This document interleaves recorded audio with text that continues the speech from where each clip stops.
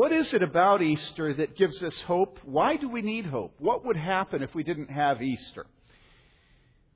When I was in seminary, I worked with a man named Enoch Follett, and Enoch was, at that time, 83. He was born in 1899, so that was back in 1983. And Enoch was a very godly man. We got to be very close. He was probably separate from my family and my dear wife. He was probably the thing that gave me the most joy and the most spiritual help during my years in seminary. And there are a number of things about Enoch that taught me spiritually. One of the things, though, I remember about Enoch was that his life at that point was a life of decline. And the decline had hit him in many ways. He had been the pianist and organist at the Little Baptist Church there in Manchester by the Sea. But his fingers had been so crippled by arthritis that he wasn't able to play the piano anymore, so he had to give that job up. And he was the gardener on this estate where I worked. Actually, I was the gardener and he was the gardener. And about the only thing he could do anymore in the garden, and he loved gardening, was to sort the tubers every fall and every spring, work on the roses because they stood high, and so he didn't have to get down on his knees to work on them.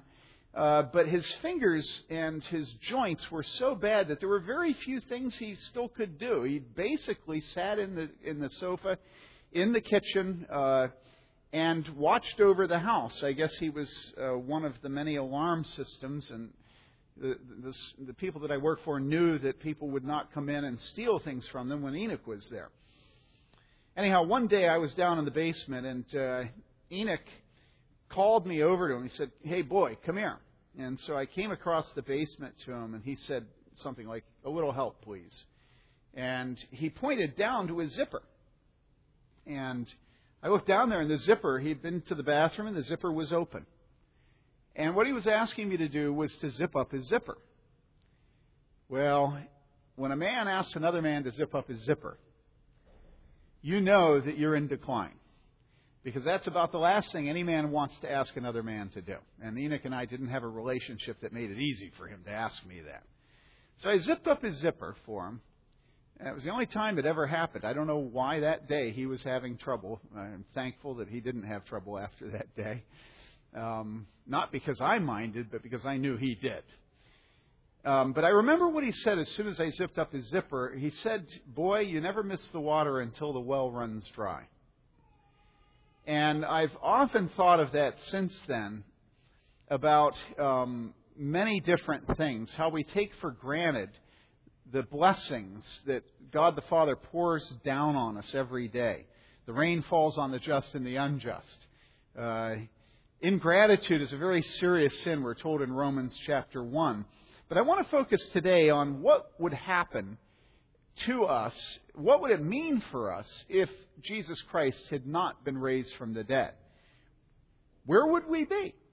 So to see that, I'd like you to open your Bibles to 1 Corinthians chapter 15. 1 Corinthians chapter 15, because that's the subject that the Apostle Paul deals with here.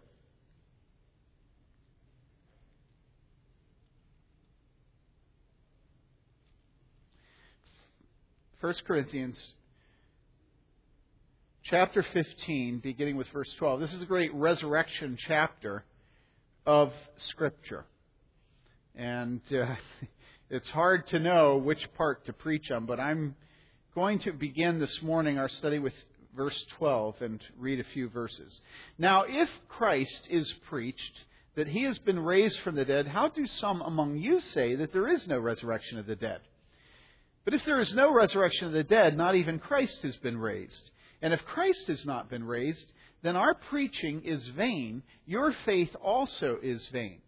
Moreover, we are even found to be false witnesses of God, because we testified against God that he raised Christ, whom he did not raise, if in fact the dead are not raised. For if the dead are not raised, not even Christ has been raised. And if Christ has not been raised, your faith is worthless. You are still in your sins. Then those also who have fallen asleep in Christ have perished. If we have hoped in Christ in this life only, we are of all men most to be pitied. But now Christ has been raised from the dead, the first fruits of those who are asleep. For since by a man came death, by a man also came the resurrection of the dead. For as in Adam all die, so also in Christ all will be made alive. But each in his own order, Christ the first fruits, after that those who are Christ's at his coming. Then comes the end, when he hands over the kingdom to the God and Father, when he has abolished all rule and all authority and power. For he must reign until he has put all his enemies under his feet.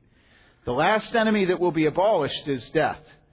For he has put all things in subjection under his feet. But when he says all things are put in subjection, it's evident that he is accepted who put all things in subjection to him. When all things are subjected to him, then the Son himself also will be subjected to the one who subjected all things to him, so that God may be all in all. This is the word of the Lord, and it is eternally true. And so Paul is dealing here with the Corinthian church on what is doctrinally, certainly, the most serious area of the church. It's very interesting to think about the church in Corinth and to think about how corrupt it was. It was a really corrupt church. Think about it for a second. It was a church that had some man sleeping with his father's wife.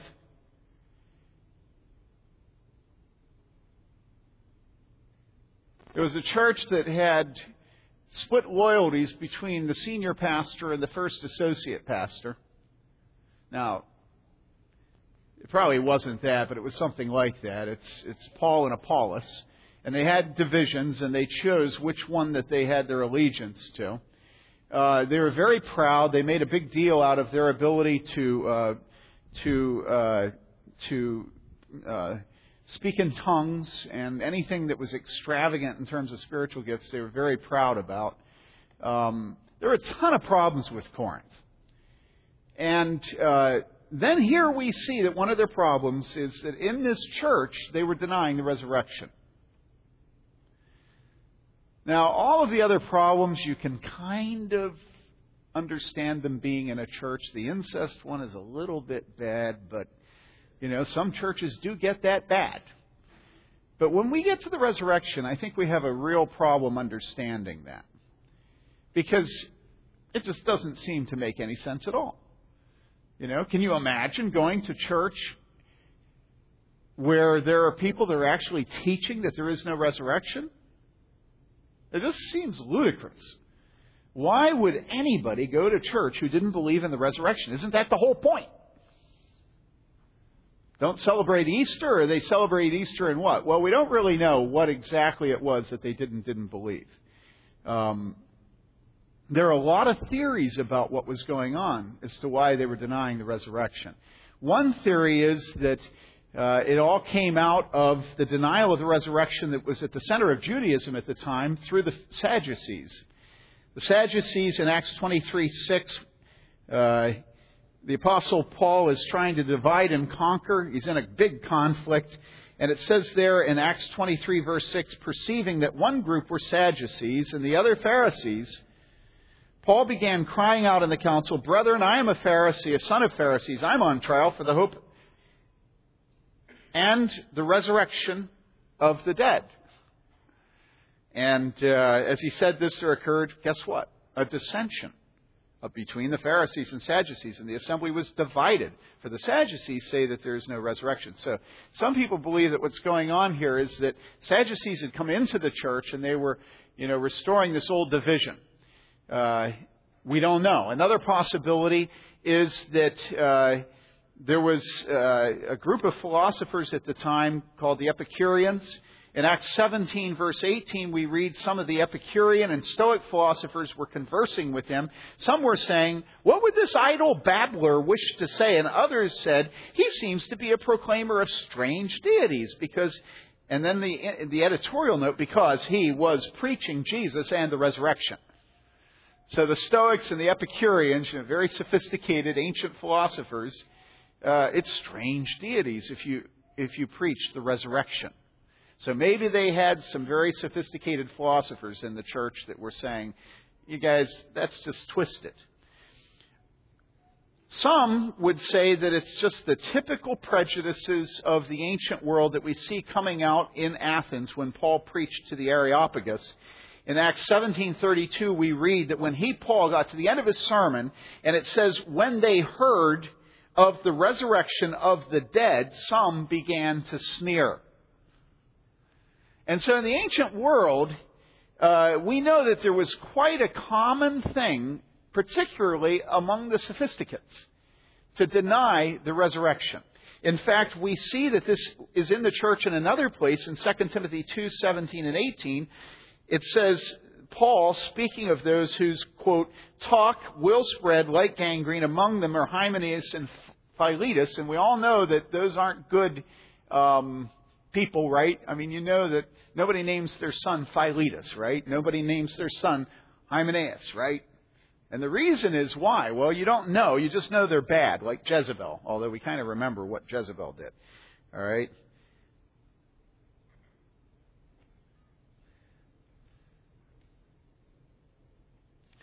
And it says in verse 18, men who have, referring to Hymenaeus and Philetus, men who have gone astray from the truth, what? Saying that the resurrection has already taken place. And so, again, here we have this in the church. Now, what does it tell you to know that there are all these different options? It doesn't really tell you much, does it? Because the thing that you need to know is in the text. What you know from the text is that some denied the resurrection. Now, so why did I bring all that up? Well, because as you study the Bible, you're going to be browbeaten by scholars who are going to tell you that unless you understand the context within which that text was written, unless you understand what was going on at the church at the time, you won't understand what the Holy Spirit's saying here in 1 Corinthians 15. So you need to do cultural studies and find out what the Sitzim Leben was. Does that sound neat? The situation at the time, all right? And what's going on in the evangelical church today is that there is a very powerful aristocracy. And it's people who are in many ways chaining the Bible back to the pulpit, but this time doing it through academic degrees and disciplines. So that what we're being told is that we can't know what the Bible means in any particular place until we have sat at the feet of scholars who will give us the situation at the time, and then we'll know what the text really means. Now, let me give you an example. You know where the Bible tells us that little boys should never get out of bed once they've been put to bed? Now, it doesn't say that. It's a joke. But you know where it says that, right? What the scholar will do is the scholar will say to you, what you need to understand about the time is that in the ancient world, there were actually lions that were underneath all the beds. And if after the light was turned out, any little boy would ever step on the floor, he was a goner. And so we don't need to worry about stepping out of our beds today because there's no lions in our bedrooms. And so we learn that the scholars, what? Well, they release us from the Scriptures, you see? Because after all, we all know there are no lions under our beds today. Although when I was little, there were lions under my bed. I distinctly remember it. And I never, ever even let my feet dangle out of the side of my bed when I was a little boy. And also there were bears that would eat me if I ever stepped on the lines instead of the squares. I actually still do that. I never step on the lines unless I make a decision to step on the lines. Okay. What's the point? Well, the point is that the Bible is God's Word. The Bible is God's Word. All of the cultural studies and all the books written about the cultural context are not God's Word. Does that mean they're false? No, it doesn't mean they're false. But it means that we need to be very careful not assuming a position of superiority over the actual text of God's Word, because the scholars have given a place to stand in judgment of it. Do you understand this? This is a whole host of things that you can learn from people that give their lives to studying the ancient world that can make you feel that you're superior to the text of Scripture. And so, for instance, right here, we can look at this and we can say, well, really, this doesn't have anything to do with me because, I don't question the resurrection. And I doubt that there's really probably more than one or two people here this morning that question the resurrection. I mean, we really don't have that cultural context today. And so let's move on to a passage that's more pertinent to our lives, right? Be very, very careful not to allow scholars to do to Scripture today what the Roman Catholic Church did in the Middle Ages.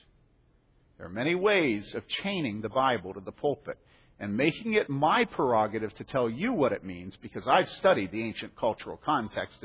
And so no one ever has confidence opening their Bible and reading it, because until you know that there used to be lions under the bed, then you can't know why the Bible tells you not ever to get out of bed after your mother leaves the bedroom and turns the light out.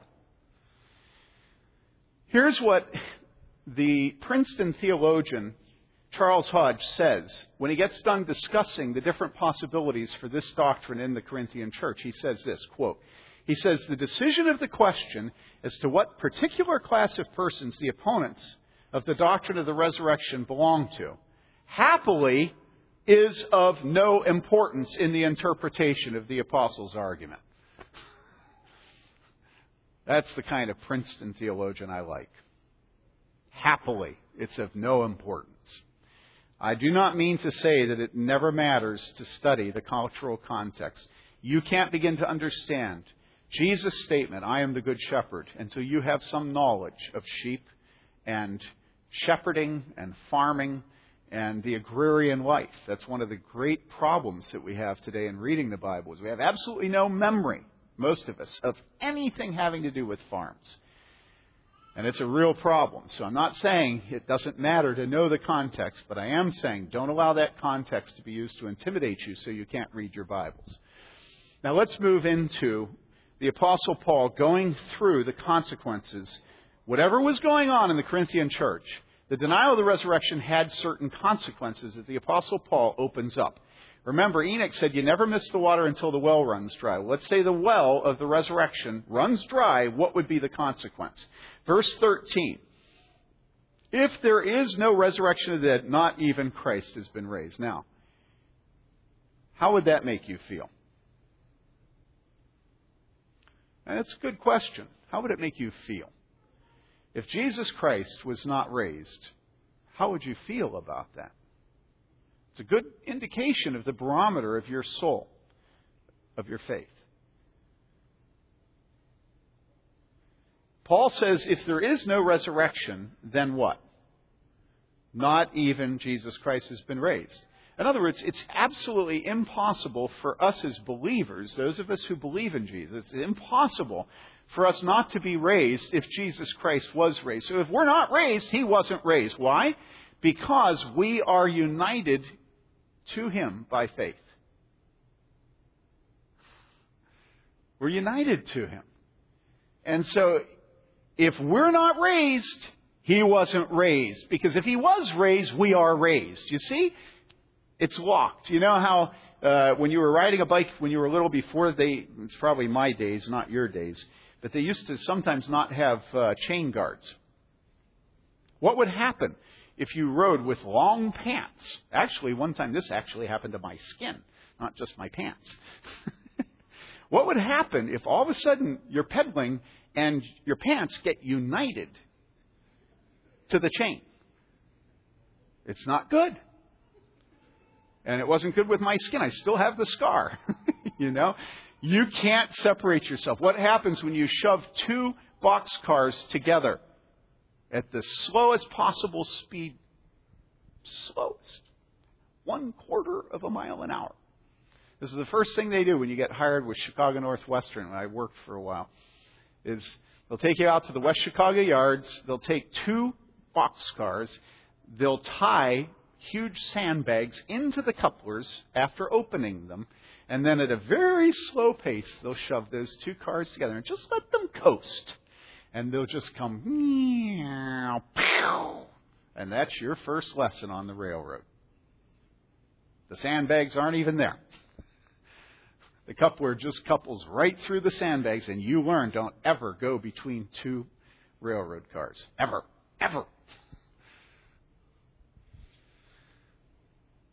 We are united with Christ by faith. We cannot separate ourselves. If there is no resurrection, Jesus is not raised.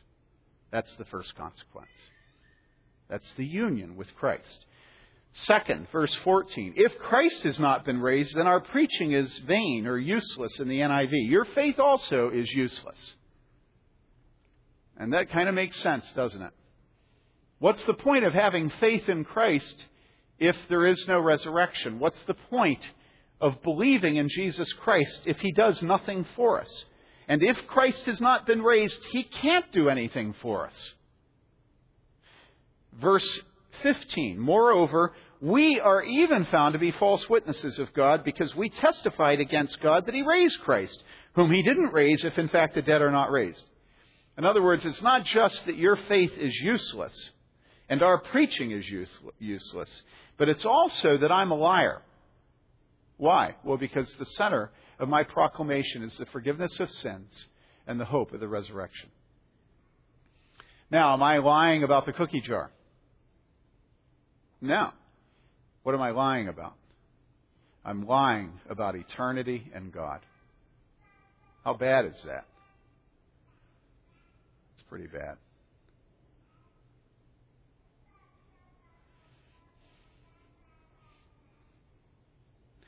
Verse 16, for if the dead are not raised, not even Christ has been raised. And verse 17, if Christ has not been raised, your faith is worthless and you are still in your sins. One Bible student says about this, no one can give himself to a dead man. No one can expect anything or receive anything from a dead man.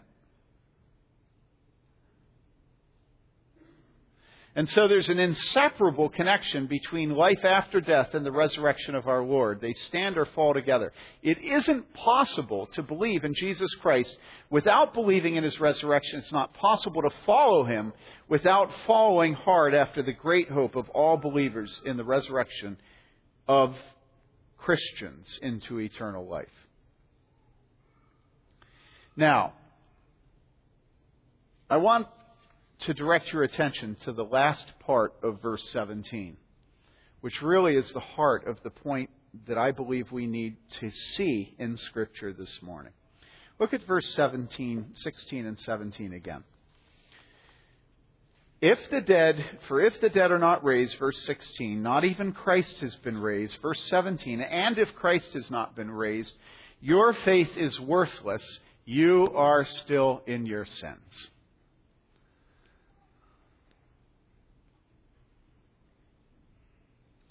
Now let me ask you a question.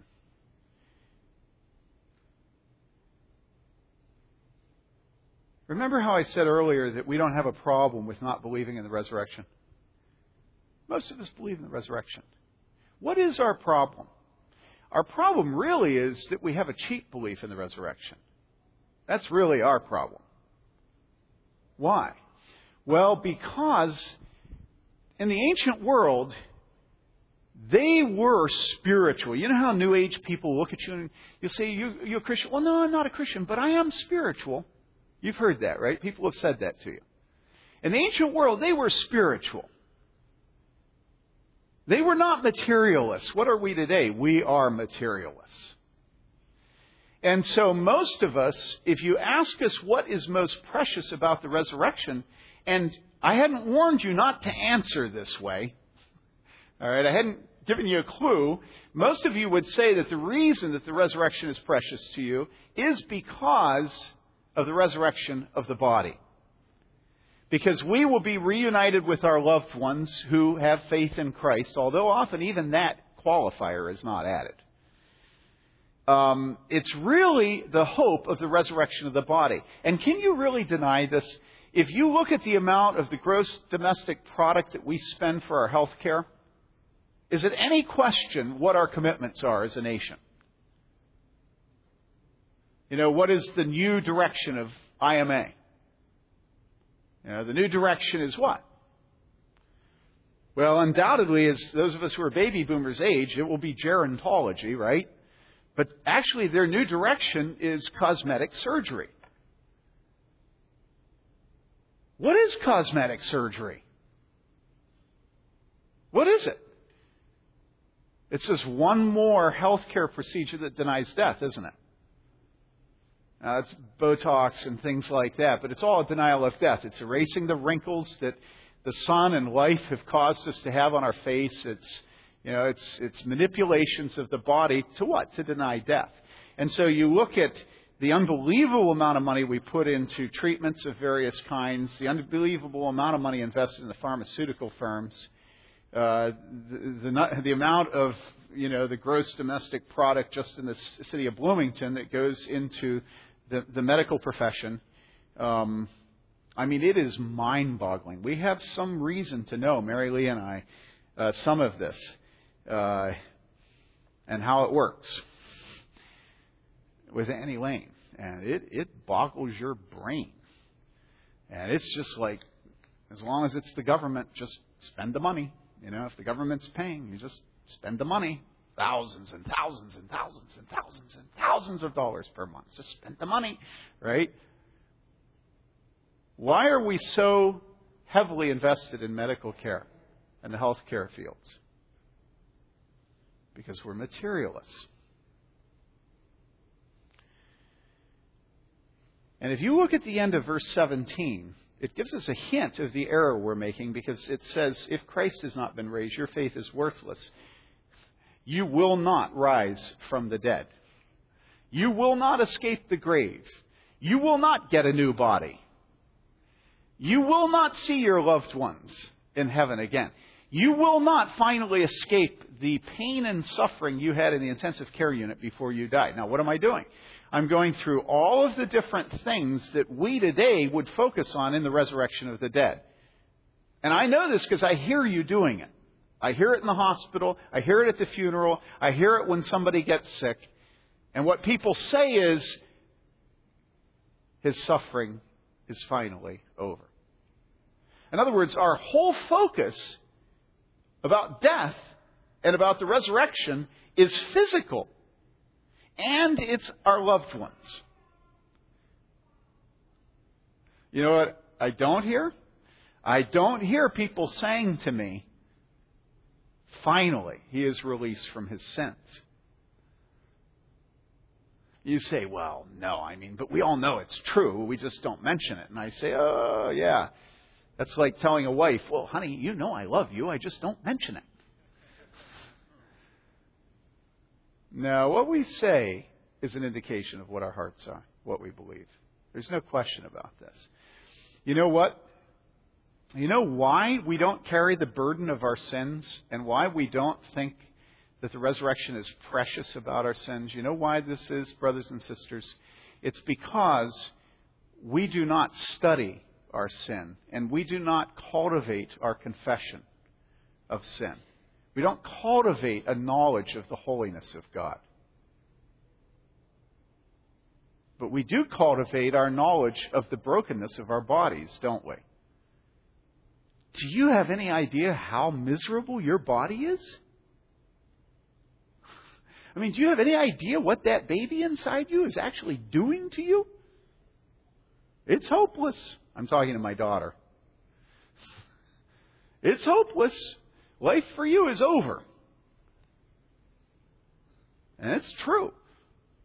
Women, before birth, after giving birth. Death and life. Now, it's a good death. At least that's what their husbands tell them. It is true, though, that a woman that gives birth to a child is no longer her own. And any woman who's ever given birth knows this, right? Are any mother here going to argue with me? No. What is it? One of my favorite quotes, and Varuni, just a classics scholar in our church, just recently found me the citation for this, but one of my favorite quotes is Lucretius. Do you want to quote it, or should I quote it? All right, I'll do it. That the wail of the newborn is mingled with the dirge for the dead. I had read that after one of the births of our children when I found myself crying, and I observed my tears and my sadness from a distance. Tried to figure out what they were. At first I thought maybe they were sympathy for my wife and what she was going through, and I think that was part of it. But then I realized I was actually sad. I mean, I was joyful, right? But I was sad for the baby. I really don't remember which child it was. Why are you sad for a baby being born? Have any of you ever cried at a wedding? We tell each other that it's joy, right? And it is. It is a joyful occasion. But it also is sadness, isn't it? Why? It's because we realize how sin is going to corrupt the man and the woman who have become one. Now you say corrupt, that's too strong a word. I say, okay, fine, whatever word you want to use, but you know what I'm talking about. We are not the same couple when we die that we were the day we got married. There is a reason why people say, well, the honeymoon is over. We hit the wall. Marriage is hard. Why is marriage hard? Marriage is hard because it's two sinners who are married. Right? It's not just your husband who's the sinner.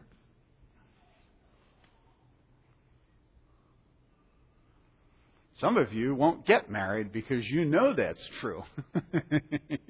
And you'll be hanged if you're ever going to be joined to another sinner. You're enough of a sinner yourself. No, I didn't say that.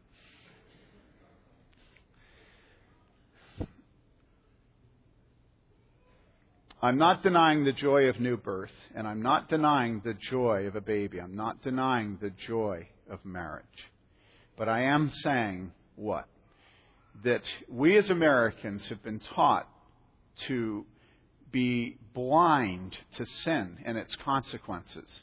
And yet we are also taught to be very aware of all of the aspects of our physical health that are problematic. You watch any television show, open up any magazine, but especially Reader's Digest. And before you get done looking at that magazine, you won't believe how many problems you have physically. Or problems that are about to come. Or problems you didn't recognize what they were when you had them, but it's so good to know now. But even our preachers are not to tell us what our sins are. As a matter of fact, the one rule that preachers have is to not mention sin. And any preacher that said that he had a mission from God to open his people's eyes to their sin would be viewed as a fully twisted man. Now listen, dear friends and brothers and sisters, I want you to realize something. I want you to realize that without a deep and intimate knowledge of your sin, the resurrection is absolutely meaningless to you. But once you do understand your sin, the resurrection is the only antidote. And death becomes precious.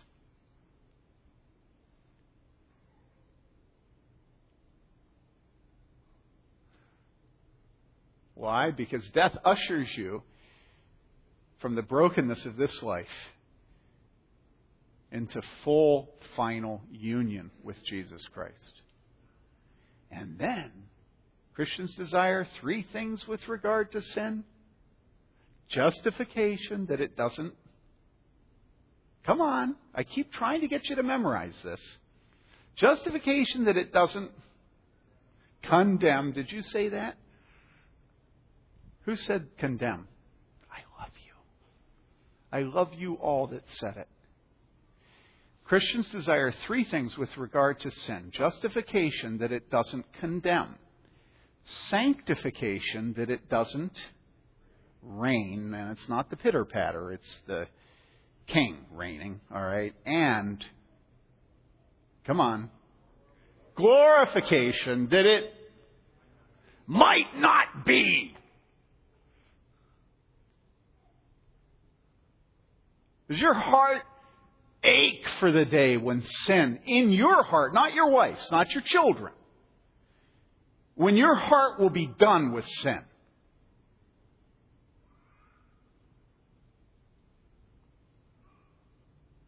You know, if I were to get up here and tell you that I had a surefire cure for cancer, pancreatic cancer, honestly, what would you be willing to give me for that cure? I'll bet you'd find every rich friend you had, and you might even try to get a hold of Bill Gates. Warren Buffett is done now. But Bill Gates, he still has a lot. You'd spend any price you could, but what if I told you that I had a cure for sin? How many of you would be buyers? How many of you mourn and grieve over your sin? You know what I do? I pray about Taylor that God will cause him to mourn and grieve over and hate his sin. I pray for that. Do you think I'm twisted? Thank you, John. You know why I pray for that? Because I know he won't love Jesus until he grieves over his sin and hates it. And so, you look at this verse and it says, if Christ has not been raised, your faith is worthless. You are still in your sins. And that's the worst thing that could possibly happen to us. That we're still in our sin.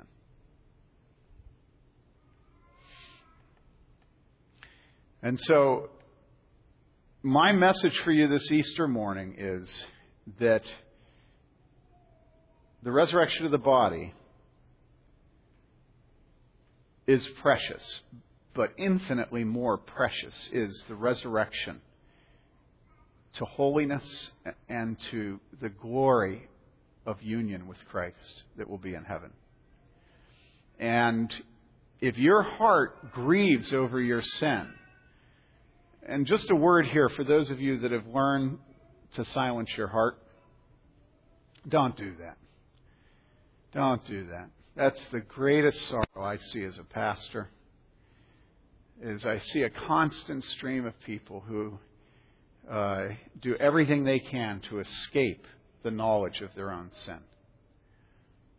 And it's just so sad. People come to our church and they react very negatively to us having elders lead us in prayer, confessing our sins to God. They think that that's evil and that we shouldn't do it. And what's really going on there is that America has taught us to be upbeat and to not have any tolerance for any negative messages spiritually.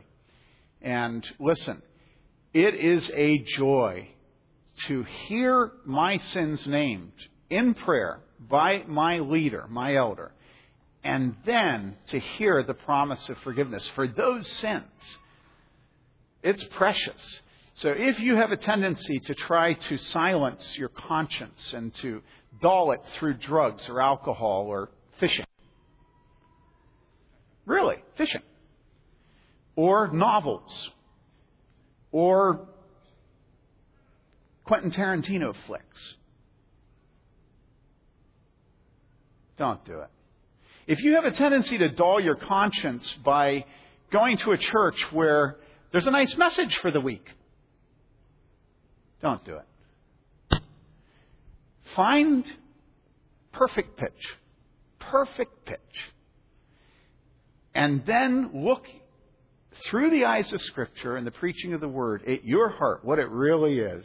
And then rejoice. Because Jesus said what? He said, I did not come for what?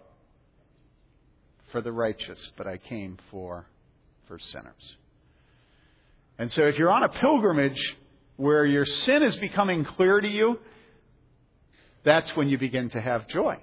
That's when you begin to appreciate and to love and to celebrate the resurrection of Jesus Christ. Because the resurrection of Jesus Christ tells us that the sting of death will be gone.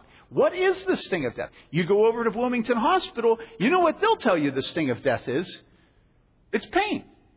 And they'll give you morphine. And if the pain gets too bad, they'll increase the morphine until all your vital functions stop. Okay? But that's not the sting of death, is it? What is the sting of death? It says in Corinthians that the sting of death is sin. It's not our physical suffering. It's sin. You know, if you think about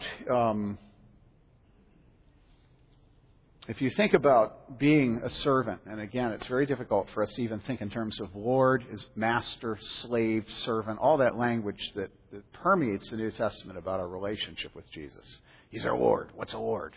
I don't have a Lord. You have a Lord. Well, some of you that are married should have one, but even that is killed today. You know, I'm actually quoting Scripture, but you don't know that. Somebody tell us, what am I quoting? Yeah, it says Sarah called Abraham Lord, and the Bible commends her for doing that. All right, but we don't believe in lords. That's one of the progressions of our culture. We don't have lords anymore, right? If you look at your heart and you think about what it is to have a Lord, what it is to have a master, what it is to be a servant, you realize that wherever the servant goes, the servant suffers the master's fate. Right? If the master gets on a ship that's going to be shipwrecked, the servant will be shipwrecked with the master. But if the master is on a safe ship, the servant will be safe. Realize that when you put your faith in Jesus Christ, His victory is your victory. Doesn't matter what Satan says to you. Satan will say, oh, your sin makes you hopeless. No, it doesn't make you hopeless at all. You're just a boringly normal sinner, and Jesus is risen from the dead. And that means you, me, we will be raised from the dead. The sting of death is gone because we're in Christ. And yes, I know what you're like. I know how awful you are. You know why? Because I know how awful I am. And you know something? Neither you nor I have any idea how awful we are compared to the perfect vision of the Holy Spirit of our hearts. And we are the ones that Jesus said He came to save. And we are the ones that are promised resurrection. Let's pray. Father, we thank You for the resurrection of the dead and the life everlasting.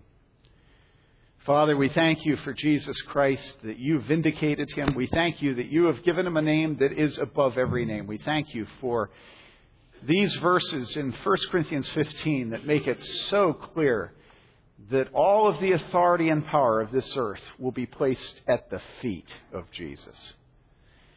Father, we pray that You will help us to take glory in forgiveness of sins, and that we won't accept any cheap counterfeit. We pray that those who deaden their consciences through alcohol and drugs and lust and fishing, Lord, we pray that You will forgive us of this, that we will have victory over all the idols that seek to seduce us away from Jesus, and that we will truly be united with Him by faith, and that we may be gathered together with all Your saints on that great and glorious day when Jesus returns. We pray this in His name. Amen.